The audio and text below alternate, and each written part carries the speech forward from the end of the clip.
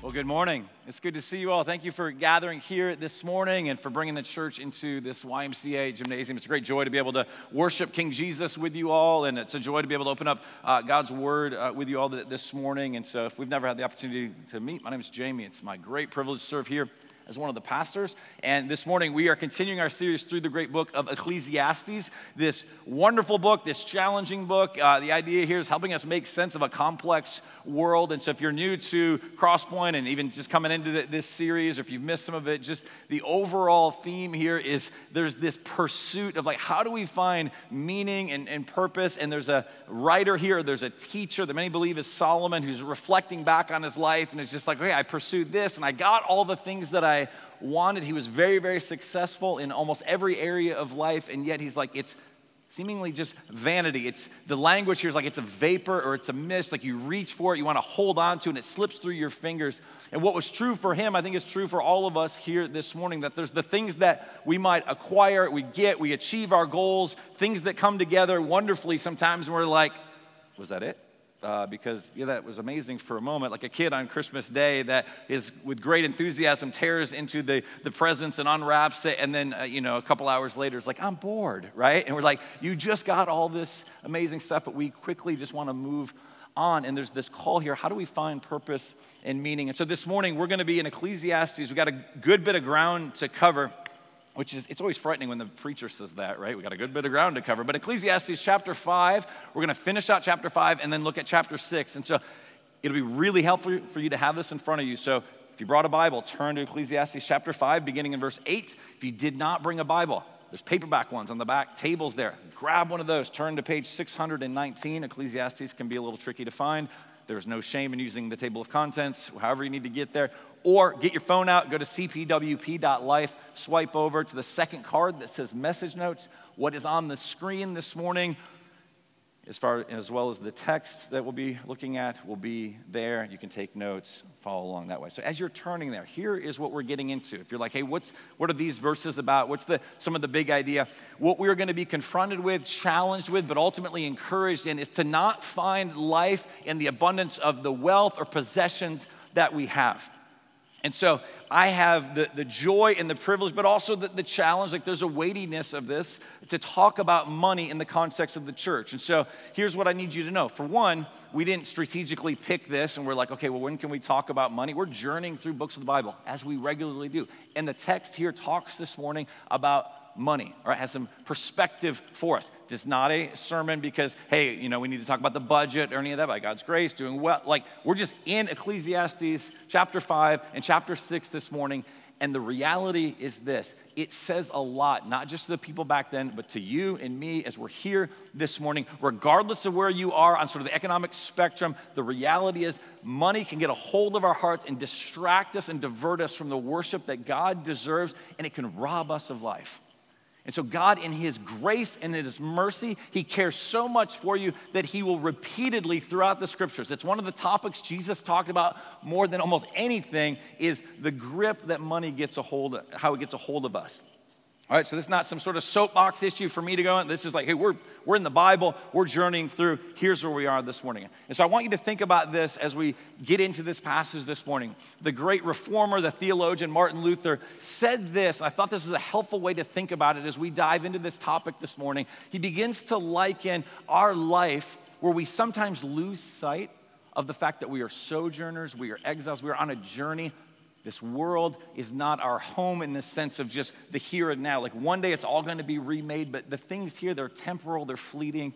It's what Ecclesiastes has been teaching us. Look at the words of Martin Luther in this quote. He says this: therefore, we must use all these things upon earth in no other way, so think about everything that you have, than as a guest who travels through the land and comes to a hotel where he must lodge overnight.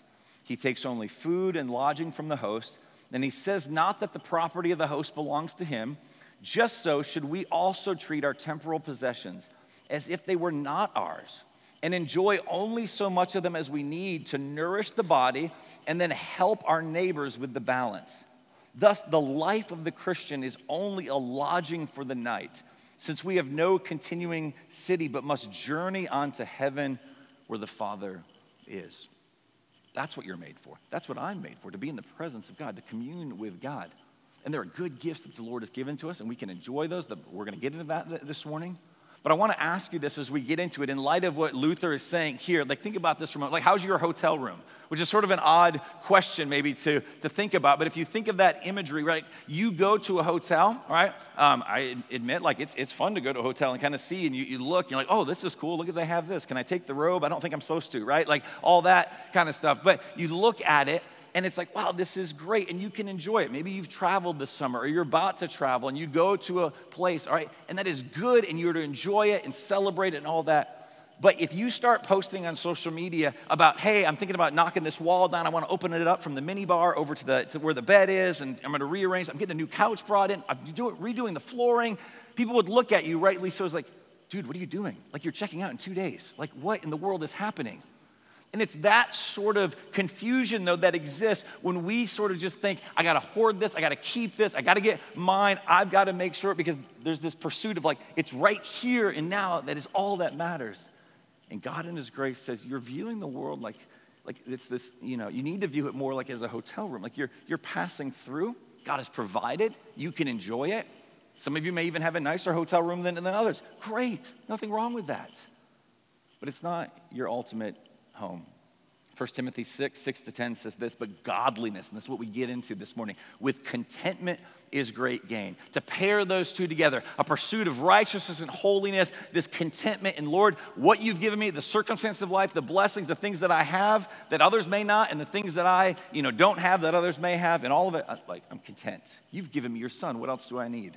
Is great gain. For we brought nothing into the world, and we cannot take anything out of the world. But if we have food and clothing, with these we will be content. But those who desire to be rich fall into temptation. Now again, he's not saying being rich is a problem. He's saying the desire to be rich. Into a snare, into many senseless and harmful desires that plunge people. The idea of it's like taking you underwater and drowning you. All right, that plunge people into ruin and destruction. And this is where this gets misquoted all the time. For the love of money is the root of all kinds of evils. Money is not the root of all kinds of evils. It's the love of money, the over-desire for it, the pursuit of it, thinking that it's ultimate. It is through this craving that some have wandered away from the faith and pierced themselves with many pangs. This is not insignificant. It can get a hold of your heart and in my heart. The discontentment can creep into a point that it doesn't just disrupt a little bit of your life, it actually takes you away from the faith.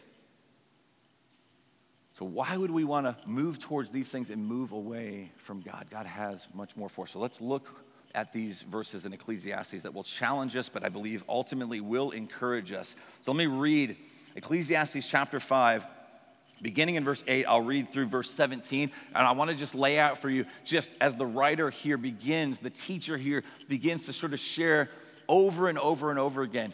Here's a problem that comes when you pursue money and wealth. Not that money or wealth is the problem, but the desire for it, the pursuit of it, sacrificing everything for it. Beginning in verse 8, if you see in a province the oppression of the poor and the violation of justice and righteousness, do not be amazed at the matter, for the high official is watched by a higher, and there are yet higher ones over them. But this is gain for a land in every way, a king committed to cultivated fields. Verse 10, he who loves money will not be satisfied with money, nor he who loves wealth with his income. This also is vanity. When goods increase, they increase who eat them. And what advantage has their owner but to see them with his eyes? Sweet is the sleep of a laborer, whether he eats little or much, but the full stomach of the rich will not let him sleep. Verse 13, there is a grievous evil that I have seen under the sun. Riches were kept by their owner to his hurt, and those riches were lost in a bad venture. And he is a father of a son, but he has nothing in his hand. As he came from his mother's womb, he shall go again, naked as he came, and shall take nothing for his toil that he may carry away in his hand. This also is a grievous evil. Just as he came, so shall he go. And what gain is there to him who toils for the wind? Moreover, all his days he eats in darkness, in much vexation and sickness and anger. All right. There's some problems here that the teacher has for us, some things that we need to wrestle with. Not just for Solomon, not just for the teacher and what he had, but for what you and I in this world that we inhabit, the things that want to draw us away from God. And one of the things that we see right out of the gate, and if you remember last week, it was this call to gather as God's people to worship. And so it's almost at the end of verse 7. It's like there's this worship service that's concluded. And now everybody is exiting from the church, exiting from the temple. They're entering back out into the world and right away bombarded, trying to be discipled by a narrative that says, all right, that was fine. You had your nice little worship service, but now it's up to you. Like you've got to prove, you've got to earn, you've got to gather, you've got to hoard, you've got to keep it to yourself. And what the writer tells us here in verses 8 to 9, for one, that the love of money, this over pursuit of it, actually leads to injustice in the world. Did you see that? Did you hear that language again there in verse 8? If you see in a province the oppression of the poor and the violation of justice and righteousness, do not be amazed at the matter. He's not saying be indifferent to it or don't care, but like this will happen. We see this. There are systemic problems that exist in the world. They have for all time. They continue to exist, all right? But we need to be aware of that. We should fight against that. It says, for the high official is watched by a higher, and there are yet higher ones over them. So on the one hand, some commentators, interpreters think, okay, it's sort of just talking about the kind of the red tape of bureaucracy, right? Maybe there's funds to help the poor, the oppressed, the marginalized, but like there's just layer upon layer upon layer, and eventually it's just like, I don't know, the funds that were there were actually not handled well. They didn't get to where they were supposed to go. The other language, another possibility here is that the word there to kind of watch, it's this idea sort of, you watch out for your friends. So this official's like, hey, buddy, I'll take care of you. Sort of like lobbying that begins to happen, right? Like, hey, I've got this thing. Can we add this to the bill? You do this. Scratch my back. I'll scratch yours kind of thing that's happening. And all the while that takes place, and you have people that are acquiring more. The rich are getting richer, so to speak, and there are the real people with real issues and real needs and things, and they're just being left by the wayside. And it's this love of money that can cause that, because we get so consumed by it, we forget about those that may not have what we have. We tend to forget about the injustice. We fail to see the opportunities to press in over and over again in the scriptures. God's heart is for the poor, for the marginalized. It's why he gives instructions. If you ever read through the Old Testament, you're like, what are all these laws for? Pay attention to how many of them, though, are about God's protection of those who have no protection. So when you go and you are harvesting your crop, don't glean all the way to the edges. Why? So that the sojourner, the exile, the poor, the marginalized could come along and they might actually be able to gather. God's heart is for the poor. But this over-desire for money leads to injustice. And when that grips your heart and my heart, we fail to be the people of God that he's called us to be, to help other people. Verse 10 tells us this, all right? You'll never actually have enough. Like that's another problem. The second problem I put before you is that as you look back at verse 10, he who loves money will not be satisfied with money, nor he who loves wealth with his income. This also is vanity. Vapor, mist, elusive. Found this quote in a commentary in the book of Ecclesiastes by Daniel Aiken. Very convicting. He said this in light of verse 10. He says, think back. There was a time in your life when you would have jumped at the opportunity to have the income, the family, and house that you presently have, but now it's not enough. Think about that. Like how often we're like, oh man, if I could just have this or get this or have this. And maybe over time, like God has given you some of those things, and it's like, yeah, that was great. But the luster of it begins to wear off. We're like, but what's the new thing? What is the thing? And the contentment is not there. We lose sight of all that God has given to us. That doesn't mean ambition and drive or new things are in and of themselves bad, but how often are we discontent? He says this as well, wealth, third problem, wealth draws people out of the woodwork. Look at verse 11. I think this is really interesting. When goods increase, they increase who eat them. And what advantage has their owner but to see them with his eyes? It's like, hey, like you start to acquire more, there's going to be more people that are now just going to be hitting you up, kind of looking for, like, can you help me with this? Can you pick up the tab? All right? You're at the restaurant and they're kind of just looking at you awkwardly, and like, Hey, you make more than me. You picking this up, right? Like, there can be that sort of thing that happens. This is a big deal for Solomon. I mean, 1 Kings chapter 4 records this. Just look at all the people that he had to take care of, all right? It says this, Solomon's provision for one day. He's just talking about the meals, like kind of in his house, of what he was responsible for. And he had people to help with this. But Solomon's provision for one day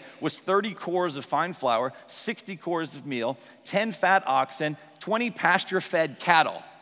20. 100 sheep besides deer, gazelles, roebucks, whatever they are, and fat and fowl. All right? What's for dinner? Some fat and fowl. It sounds great, right?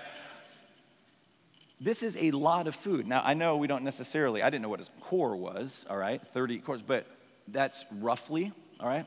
I did the math. If Google got this all correct, 1,374 gallons, all right? That's a lot of food. A lot of people coming to Solomon being like, hey, hook me up. Here, I need this. Well, that's a real issue. That's a real problem. There's complexity to it. Sometimes you're walking around being like, oh, if I only had this. Like, well, maybe. But have you ever asked somebody who has a lot? Maybe there's some complexity to it as well. So there's a real issue there. He's like, don't be naive about this. Verse 12, he reminds us that even just getting a good night of rest is going to be a struggle. Verse 12, sweet is the sleep of a laborer who eats little or much. So he might get a lot to eat, might get a little to eat, but the full stomach of the rich will not let him sleep. Why? Well, for one, it could just be those that are laboring, they're physically exerting themselves, and maybe they come in, there's not a lot of food that day. Maybe there's a good bit, whatever it happens to be, maybe week to week that is changing. But it's like, hey, at the end of the day, just put in a good day's work and can rest and just know, like, okay, I'm gonna sleep well. I did what God called me to do. But there's also something that can happen. Not only you could take it just at the very physical level of like, my stomach is full, I'm living a sedentary life now, all right? So I'm going to bed with a really full stomach. I overate or I overdrank and I didn't really exercise and I'm not doing any sort of work that requires any sort of physical labor and I just can't fall asleep. And included in that probably is just the anxiety where you thought this would go away if I got more, and the reality is you now have more responsibility. There's more things that are weighing on your mind and on your heart, and you just can't turn it off. It's like, let's be aware of this. It doesn't satisfy. It will not ultimately produce the life and the joy that you want. And tells us this in verse 13 to 16, riches ultimately that they can't be kept. Look with me at these words again. There is a great grievous evil, all right? And I hope maybe you're seeing this sort of language too, even back in verse 8. You know, it talks about if you see, and then there's a grievous evil that I have seen, and there's these sort of reflections. It's one who's dialed in, who's paying attention, willing to do the reflective work of examining his life and the world that he inhabits, not from a place of judgment, but of like, we got to be honest about this. It's one of the great gifts of the scriptures to us that sort of forces us. I love preaching through books of the Bible, not because I'm like, I can't wait to talk about money, but because we need to talk about these things. And God in his grace has us here this morning. And so the writer, the teacher looks out, says, there's a grievous evil that I have seen under the sun. Riches were kept by their owner to his hurt. If we just stop there for a moment, maybe a way to think about it is this. You and I were meant to be the deliverer, never the destination. You're meant to be the deliverer. God gives you good things, and yes, you keep some of that and you use some of that, all right? But you're not meant to be the destination. It isn't supposed to just come to you and stop, and this is mine, and everybody else butt out, and I'm just going to keep this. I'm going to keep acquiring, and I'm going to keep doing more. That's why Jesus warns the man. He tells the parable of, I'm just going to build bigger barns, and Jesus is like, you fool, tonight your very life will be taken from you. You're not meant to hoard it. And so there's this language where you keep taking in, it ultimately is going to destroy you. You're meant, you're intended to like help pass it on, to be a blessing, to be about the flourishing of the community that you've been put in. So he reminds us, riches can't be kept. You're the deliverer, you're not the destination. And he continues, and those riches, and then while you have them, he says it's possible that they're lost in a bad venture. Like you can have tons of it, and you make a bad decision, make a bad investment, and suddenly it's gone. You thought, oh, this is going to be good. They told me to invest in this. This bubble will never burst. This thing will have it, right? And he then is a father of a son, but he has nothing in his hand, and this begins to weigh on him. I had a lot. I was hoarding it. It went away. I don't even have anything to give my own kids. And so it reminds us, verse 15, as he came from his mother's womb, he shall go again, naked as he came, and shall take nothing for his toil that he may carry away in his hand. This also, it's a grievous evil. Just as he came, so shall he go. And what gain is there to him who toils for the wind? 2 times in that short section, I look out, it's a grievous evil, thinking it's going to last, thinking it's going to be ultimate. And the description we get here in verse 17, I think the 6th problem I would put before you that we see is ultimately, it sort of results in, it feels like hell. Verse 17, moreover, all his days he eats in darkness, in much vexation, and sickness, and in anger. One of the ways a separation from God is spoken of is a darkness. To be separated from God is hell. Darkness leads to disintegration. Things cannot grow, things cannot flourish. And so the picture here by verse 17 is a man who maybe has acquired a lot, but at the end of the day is in isolation, is cut off from other people, is cut off from his God, has all his things, all right, but is miserable.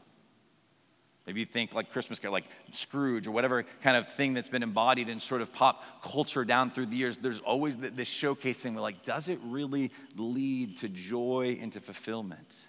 I was driving down Lakemont this week. Literally, I was coming up the light at Palmer here right before the YMCA, heading over to the branch, and this song came on, and I thought, man, this song, even the lyrics here, all right, it's a song by Ed Sheeran called Eraser, all right? I love me some Ed Sheeran, and he's singing, and he's talking about, I'm like, he's singing the book of Ecclesiastes. Now, I will not sing it for you, but let me read a couple of the lyrics from this book, all right, or from this song. He says, I used to think that nothing could be better than touring the world with my songs. He kind of thinking back to those days when he was dreaming of maybe making it big. I chased the perfect picture, perfect life, but he says, I think they painted it wrong. I think that money is the root of all evil and fame is hell. Relationships and hearts you fix, well, they break as well. And ain't nobody want to see you down in the dumps because you're living your dream, and this should be fun. And it's sort of this reflective moment of like, I'm in pain, I'm in isolation, I'm in the darkness. This is not what it's all cracked up to be. I got what I went to get. I got this big platform. I got all these people singing my songs, filling stadiums and all of that. And at the end of the day, I feel kind of miserable. But if I go to anybody and say, man, I'm not doing well, they're going to be like, are you kidding me? Look at your life. And so now he's even in more isolation because I can't share that with anybody because they'll be like, you're nuts, you're crazy, you're living the dream, you're doing it all. And it's this moment of honest self-reflection where he's like, I know that this should be fun, but it's not, and it's not satisfying, and it's a real issue. And so the writer turns here in verse 18, look, and says, okay, in light of all this, it's sort of like we're coming up for air now. It's like, there's the problems. He's just drilling down. He's like, look at this, though. Have this perspective. Verse 18. Behold what I have seen. And behold is this language here of like kind of grabbing us, kind of by the collar and be like, pay attention, dial in right here, see this, don't lose sight of this. Behold what I have seen to be good and fitting. The language of fitting here is beautiful or right. It's God's right ordering of things. Is to eat and drink and find enjoyment in all the toil with which one toils under the sun, the few days of his life that God has given him, for this is his lot. Everyone also to whom God has given wealth and possessions and power to enjoy them and to accept his lot and to rejoice in his toil. This is the gift of God. Verse 20, for he will not much remember the days of his life because God keeps him occupied with joy in his heart. It's not a pessimistic, cynical sort of response. He's like, listen, at the end of the day, I want you to see a couple things. There's language that is used in these verses, and we need to see this as much as the teacher did several thousand years ago, that God is the one who gives, that every good gift comes from our Father above. You're a steward, I'm a steward. We're not owners of anything, and God is the one who gives. And so he gives us food to enjoy. He gives us drink to enjoy. He gives us relationships. He gives us experiences, entertainment. He gives us opportunities to work, even though it tells us it's toil, all right? This is Genesis 3 sort of reference that our work, it is cursed, all right? The things that we're going about, like sometimes it feels amazing and it brings a lot of joy, and sometimes it's just a grind and it's hard, and you're just like, man, is this season ever going to end? Like, it feels that way. In all of it, though, it's a gift from the Lord. And it's not meant to be ultimate. It's meant to actually point us back to God and to rejoice in that. And then it tells us, and I love this language here at the end of verse 20, God keeps him occupied with joy in his heart.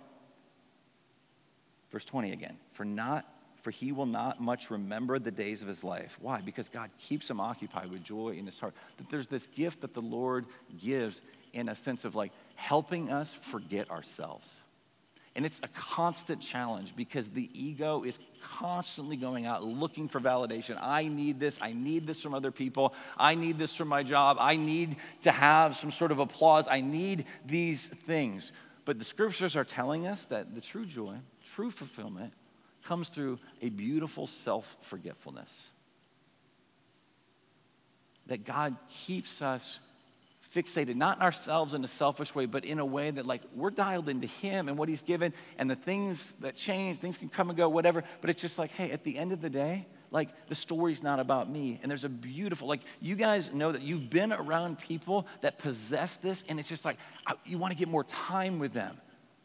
That doesn't mean they never get upset or there's not challenges in their life, but they know the story's not about them and there's a stability there, there's a steadiness there, and this enjoyment. It's what we all want. It comes when we stop making it about us.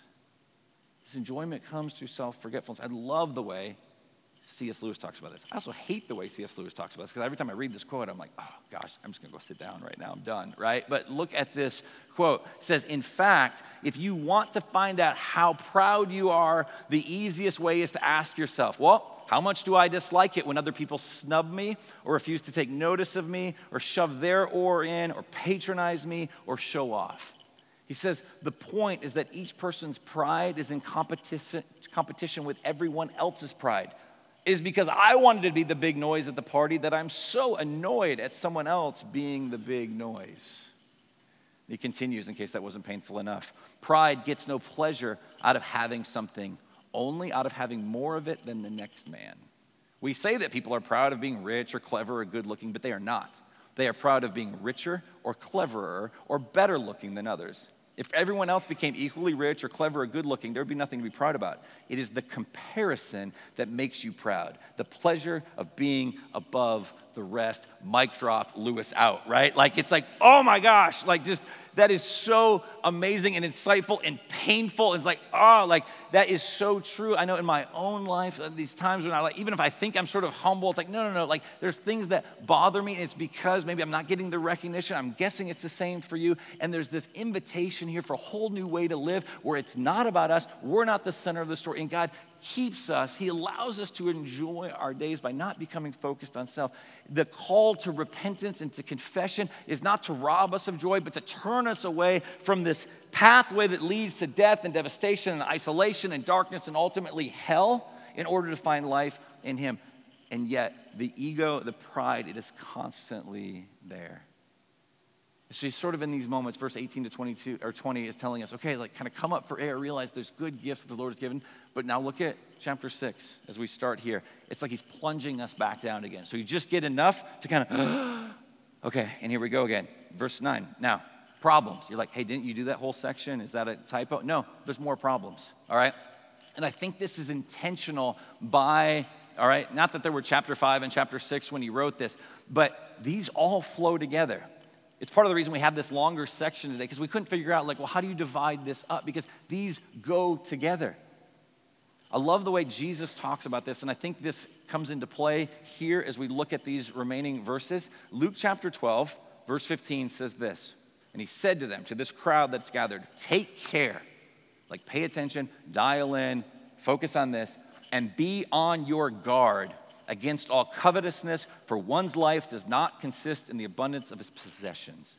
Now, I've said this before. I think this is an incredibly helpful thing to keep in mind. Hearing a sermon years ago by Tim Keller, and he talked about this particular passage. He said, pay attention to how often when Jesus talks about wealth, money, possessions, he uses language like this of like, dial in, pay attention, be on guard. Why? Because so many other sins, we know when we're committing them. If you're embezzling from your company, your organization, like you're well aware of that, all right? Like you rob the 7-Eleven, you're well aware of that, right? You're committing adultery, you're well aware of that. You don't look over and be like, oh, you're not my spouse. Like you are well aware of the things that are happening, but not with money, not with covetousness. It sneaks in, and so we have to be on guard. And if you're like, okay, I'll be on guard by myself, not gonna cut it. Like you need God's word, you need other people speaking into it. How's my heart doing in this? Am I being drawn into these things, all right? So he says, be on guard. So I think what we have here in chapter 6 is a continuation, because like, he's got more to say. There's more problems. And it's another way to say, okay, I gave you a little bit of encouragement in verse 18 to 20, but now we gotta keep going. And so that's what we're gonna do. Verse 1 to 2, it says this of chapter 6, problem number 7, someone else will actually enjoy your wealth. There is an evil that I have seen. Again, he's making the observation under the sun. And it lies heavy on mankind. A man to whom God gives wealth, possessions, and honor so that he lacks nothing of all that he desires. Yet God does not give him power to enjoy them, but a stranger enjoys them. This is vanity. He just tells us, listen, you can acquire all this sort of stuff, but you might not even find joy in it. And somebody else, a complete stranger, not part of your family, not anybody that you probably even care deeply about. Maybe you could find some joy in a relative, a son or daughter, a cousin, aunt, uncle, somebody enjoying it. But this is a complete stranger. And it's like, it's vanity. It's meaningless. It's like, what in the world's happening? It's not what I thought it would be. Verse 3 says this, the 8th problem, no one may show up for your funeral. It says this in verse 3, all right? After telling us that it's vanity, it's a grievous evil. If a man fathers, and he gives this kind of hypothetical, if a man fathers 100 children and lives many years, so the days of his years are many, but his soul is not satisfied with life's good things, and he also has no burial. Let me just stop there for a moment. I mean, in that time, in that place, I mean, it's still, there's enough of an honor culture that exists here, but it was ramped up way, way more than, I mean, for somebody to pass away, I mean, it was a big deal, and the amount of, like, things that would happen and be put into place, and really what this is communicating, like, you can have all this, but at the end of the day, like, it's possible that people just liked you for your wealth, what you could give them, and maybe they fought over the inheritance, but there's a funeral service that's planned, word is put out, and nobody comes there to honor you. Nobody even shows up at your funeral because what you live for didn't ultimately matter. In the words of David Brooks in The Road to Character, talking about you live for resume virtues and not eulogy virtues. And it's the great temptation of all of our lives and our hearts to just like, look at me, look what I did. And at the end of the day, like, if nobody's there, what did it even amount to? This is not the life that we want. And so he continues, problem number 9, as verse 3 continues, is just really hard language here, all right? He's basically going to tell us your life is no better than a stillborn child. In fact, a stillborn child is actually to be envied a bit. Look at the rest of verse 3. He says, I say that a stillborn child is better off than he, for it comes in vanity and it goes in darkness, and in darkness its name is covered. Moreover, it has not seen the sun or known anything, yet it finds rest rather than he. Even though he should have lived 1,000 years twice over, yet enjoy no good, do not all go to one place. And he's not making light of those that have endured the terrible hardship of a stillborn child. What he is saying is that there's something for that child to even be brought into the presence of God, to not have to deal with all of the horrible things in this world, the messiness and the brokenness, and to actually find rest. And he's like, that child is better off than you are. He's warning against the pursuits of thinking that this world will actually satisfy the rest that you were created for. It's what Augustine kept talking about, like our hearts are restless until we find our rest in thee, until we find our rest in the King of Kings and the Lord of Lords. And then verse 7 to 9, the 10th problem, which if you're wondering, if you've been trying, this is the last problem. We could probably come up with more, but it's all I've got this morning, all right? So you will always be wanting more. Look at verse 7 to 9. All the toil of man is for his mouth, yet his appetite is not satisfied. Isn't it fascinating? Think about this, like, I eat so that I can go to work, all right? And I work so that I can eat, and then just repeat, and back and forth it goes. Like, what? is going on? Is that all that there is to this life? You'll always be wanting more. It's not satisfied. Verse 8, for what advantage has the wise man over the fool? And what does the poor man have who knows how to conduct himself before the living? Better is the sight of the eyes than the wandering of the appetite. Sort of this wanderlust, right? Just whether it be a food or experience, is just always like, what's around the corner? What is going on? And there's this call here to be satisfied in God and God alone, the wandering of the appetite. This also is vanity and a striving after the wind. It's elusive, it doesn't satisfy. These are hard words. These are difficult things. These are things that I don't want to talk about this stuff. I don't want to do the work of examining my own life in this regard, but God in his grace is calling us to do it because he cares deeply for us. He cares deeply, first and foremost, for him getting his glory. And part of the way that happens is when we're rightly oriented to him and how we've been designed to live. And so the closing verses give us a perspective here. Even though they say some difficult things, there's something beautiful that's happening in these closing verses of chapter 6 that I think help kind of shift our perspective of what God is trying to get us to see, knowing that this book is part of an overall story, all right? Like we're kind of in the middle of it here, but we know how it plays out. We know how God enters into the story. We know how God actually provides. And so let's look at verses 10 to 12 where we get this perspective that is needed.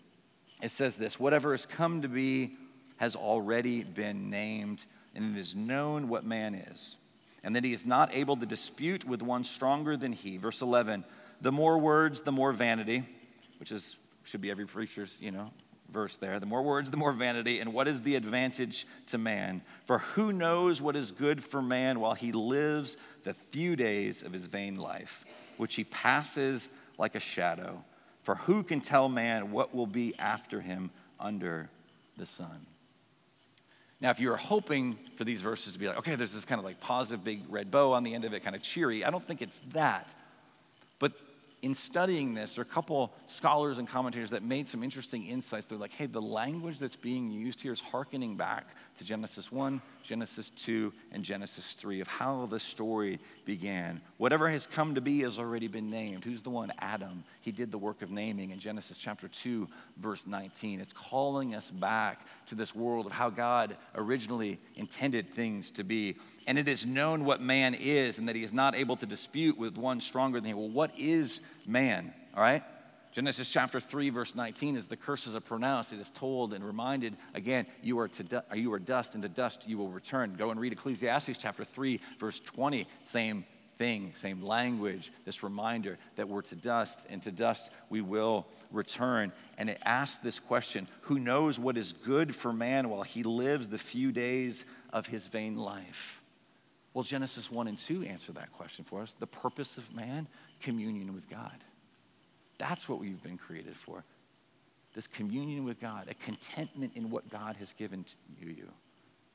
Not a reaching for the proverbial fruit, not an asking for more because you don't believe that God is good. It's a communion with God. You're so dialed into just his presence and a walking with the Lord that the temptations that come, you're like, no. Why would I choose that? Why would I choose the lesser thing? Right? I got filet mignon here and you want to give me a Big Mac? What are you nuts? Like, no, it's this call here for what is better, what is true, and to find a contentment in what the Lord actually has given you, that the Lord is working all things for his good, that there's a peace there. And then with this, there's a call then to the cultivation for the glory of God. We see that in Genesis 1 and 2. You're created for this communion. There's an invitation to be content. And then you're a cultivator, a co-creator, a vice regent. Like you work for the king for his glory.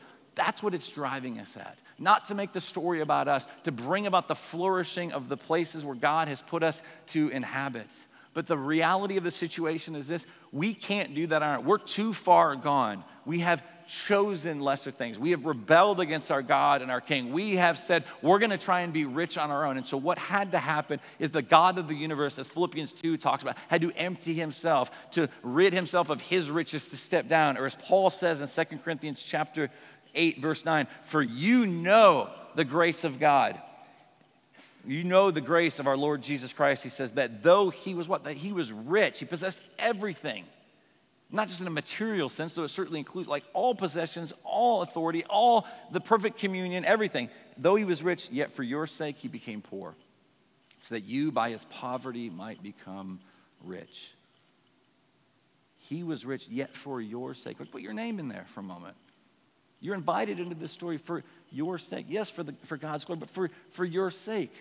So you could be rescued, that I could be rescued and redeemed from this horrible path that we're on, thinking that if I just get more of what I already have, somehow I'll actually be happy. And he's like, you're living the wrong way. Rest in me. He became poor. How did he become poor? He was literally stripped of everything that he had. He was whipped. He was scourged. His clothes were ripped off of him. His back was lacerated. A crown of thorns was put on his head. He was nailed to a Roman cross outside of the city. People spitting on him, mocking him, saying, oh, you're the King of Kings. Like, you saved others. You can't save yourself. Absolutely. Just this abject poverty that he lived in, no home, wandering, all of these things. He became poor so that you and I, by his poverty, might become rich.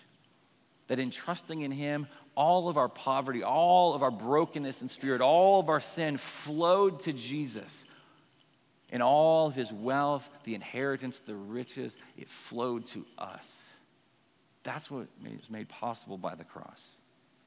And so I want to go back where we started in 1 Timothy chapter 6. We'll close with this. In light of this, now here's our invitation. As cultivators, as people invited to participate in God's work in this world. 1 Timothy 6, 17 to 19. As for the rich in this present age, charge them not to be haughty.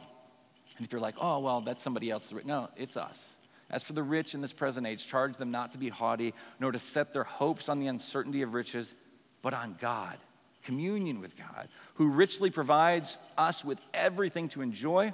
They are to do good, to be rich in good works, to be generous and ready to share, thus storing up treasure for themselves as a good foundation for the future, so that they may take hold of that which is truly life.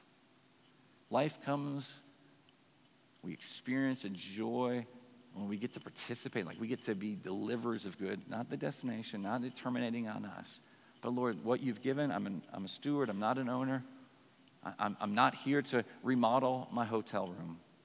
I'm here to live for you, to be in communion with you. I will get this wrong. I will repent. Your grace will continue to flow to me. Thank you for that.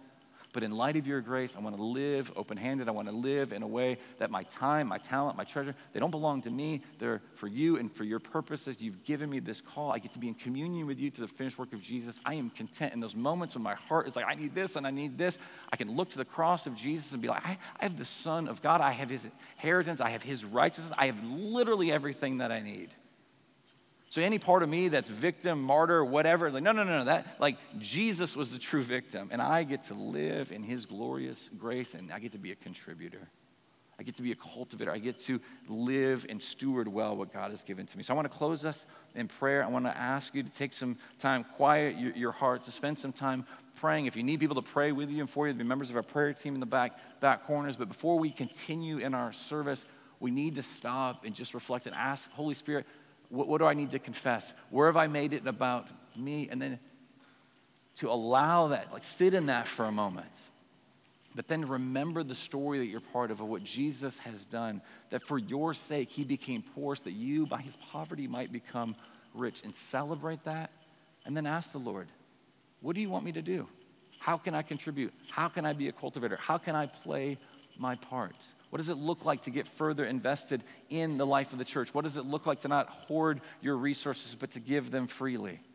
And yes, that includes finances, but includes your time, your talents, abilities, willingness to be inconvenienced, all of it. It's like, no, I want to keep that to myself. Just think about it. Like, Jesus didn't tithe his blood, he gave it all.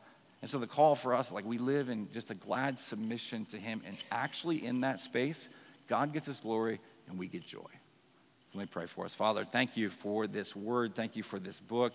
It is incredibly challenging and complex, and there are things in here that I admit, I don't want to always wrestle through, but I thank you that in your kindness and your grace, you give us your word, and that it's living and active, and for thousands of years, it's been speaking to your people to bring about conviction through the work of your Spirit, to lead us in this repentance,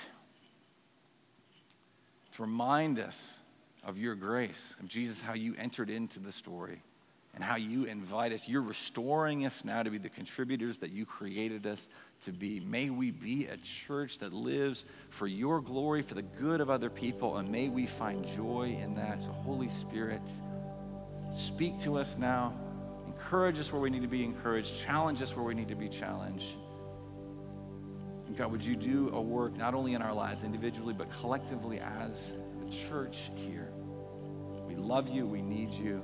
We commit these prayers to you now in Jesus' good name. Amen.